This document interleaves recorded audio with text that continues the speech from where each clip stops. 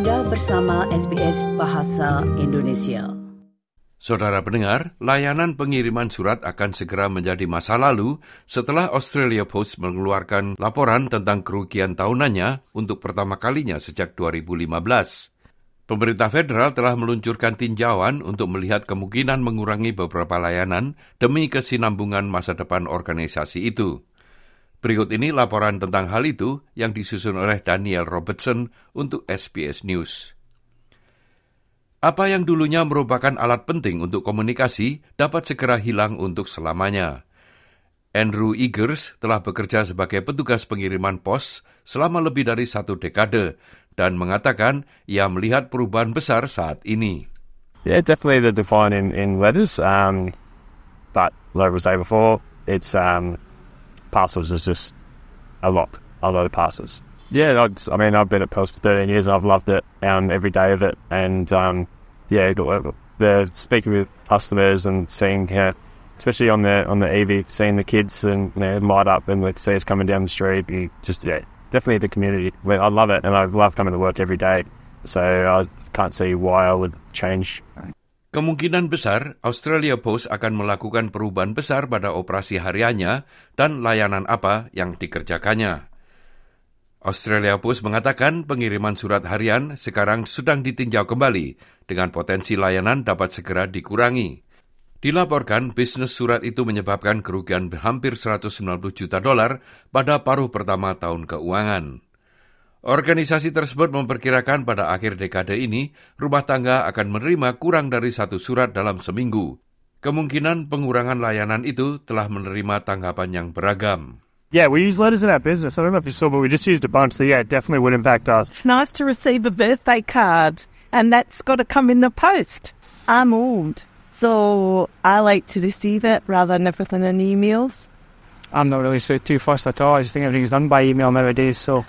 I can't remember the last time I actually got a letter, so I'm not too fussed, to be honest.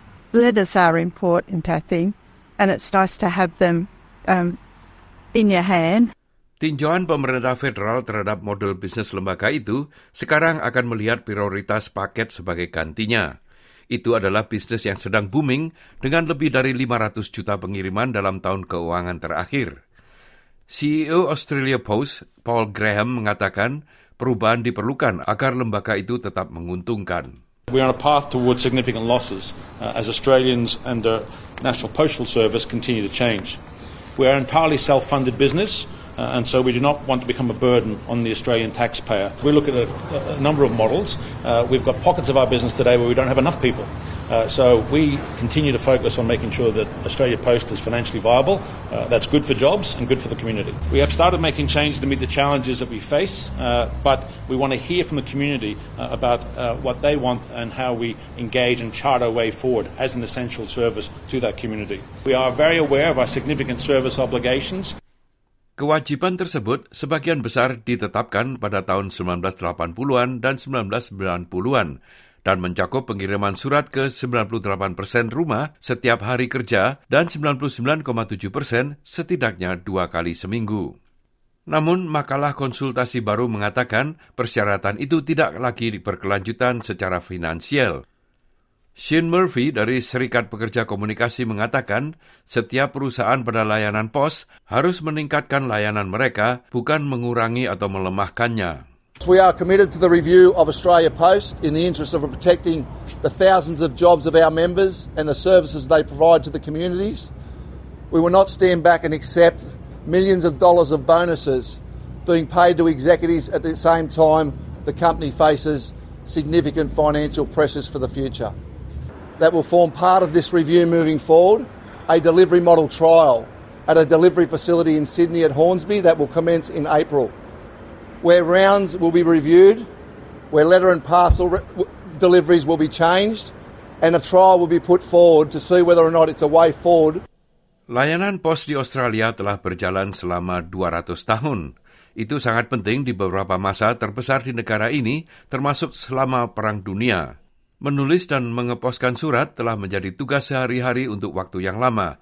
Namun kini mungkin sudah menjadi bagian dari masa lalu. Nah pendengar, itulah tadi sebuah laporan mengenai nasib dari Australia Post yang disusun oleh Daniel Robertson untuk SBS News dan disampaikan oleh Ricky Kusumo. Sukai, berbagi, komentar. Ikuti SBS program Bahasa Indonesia di Facebook.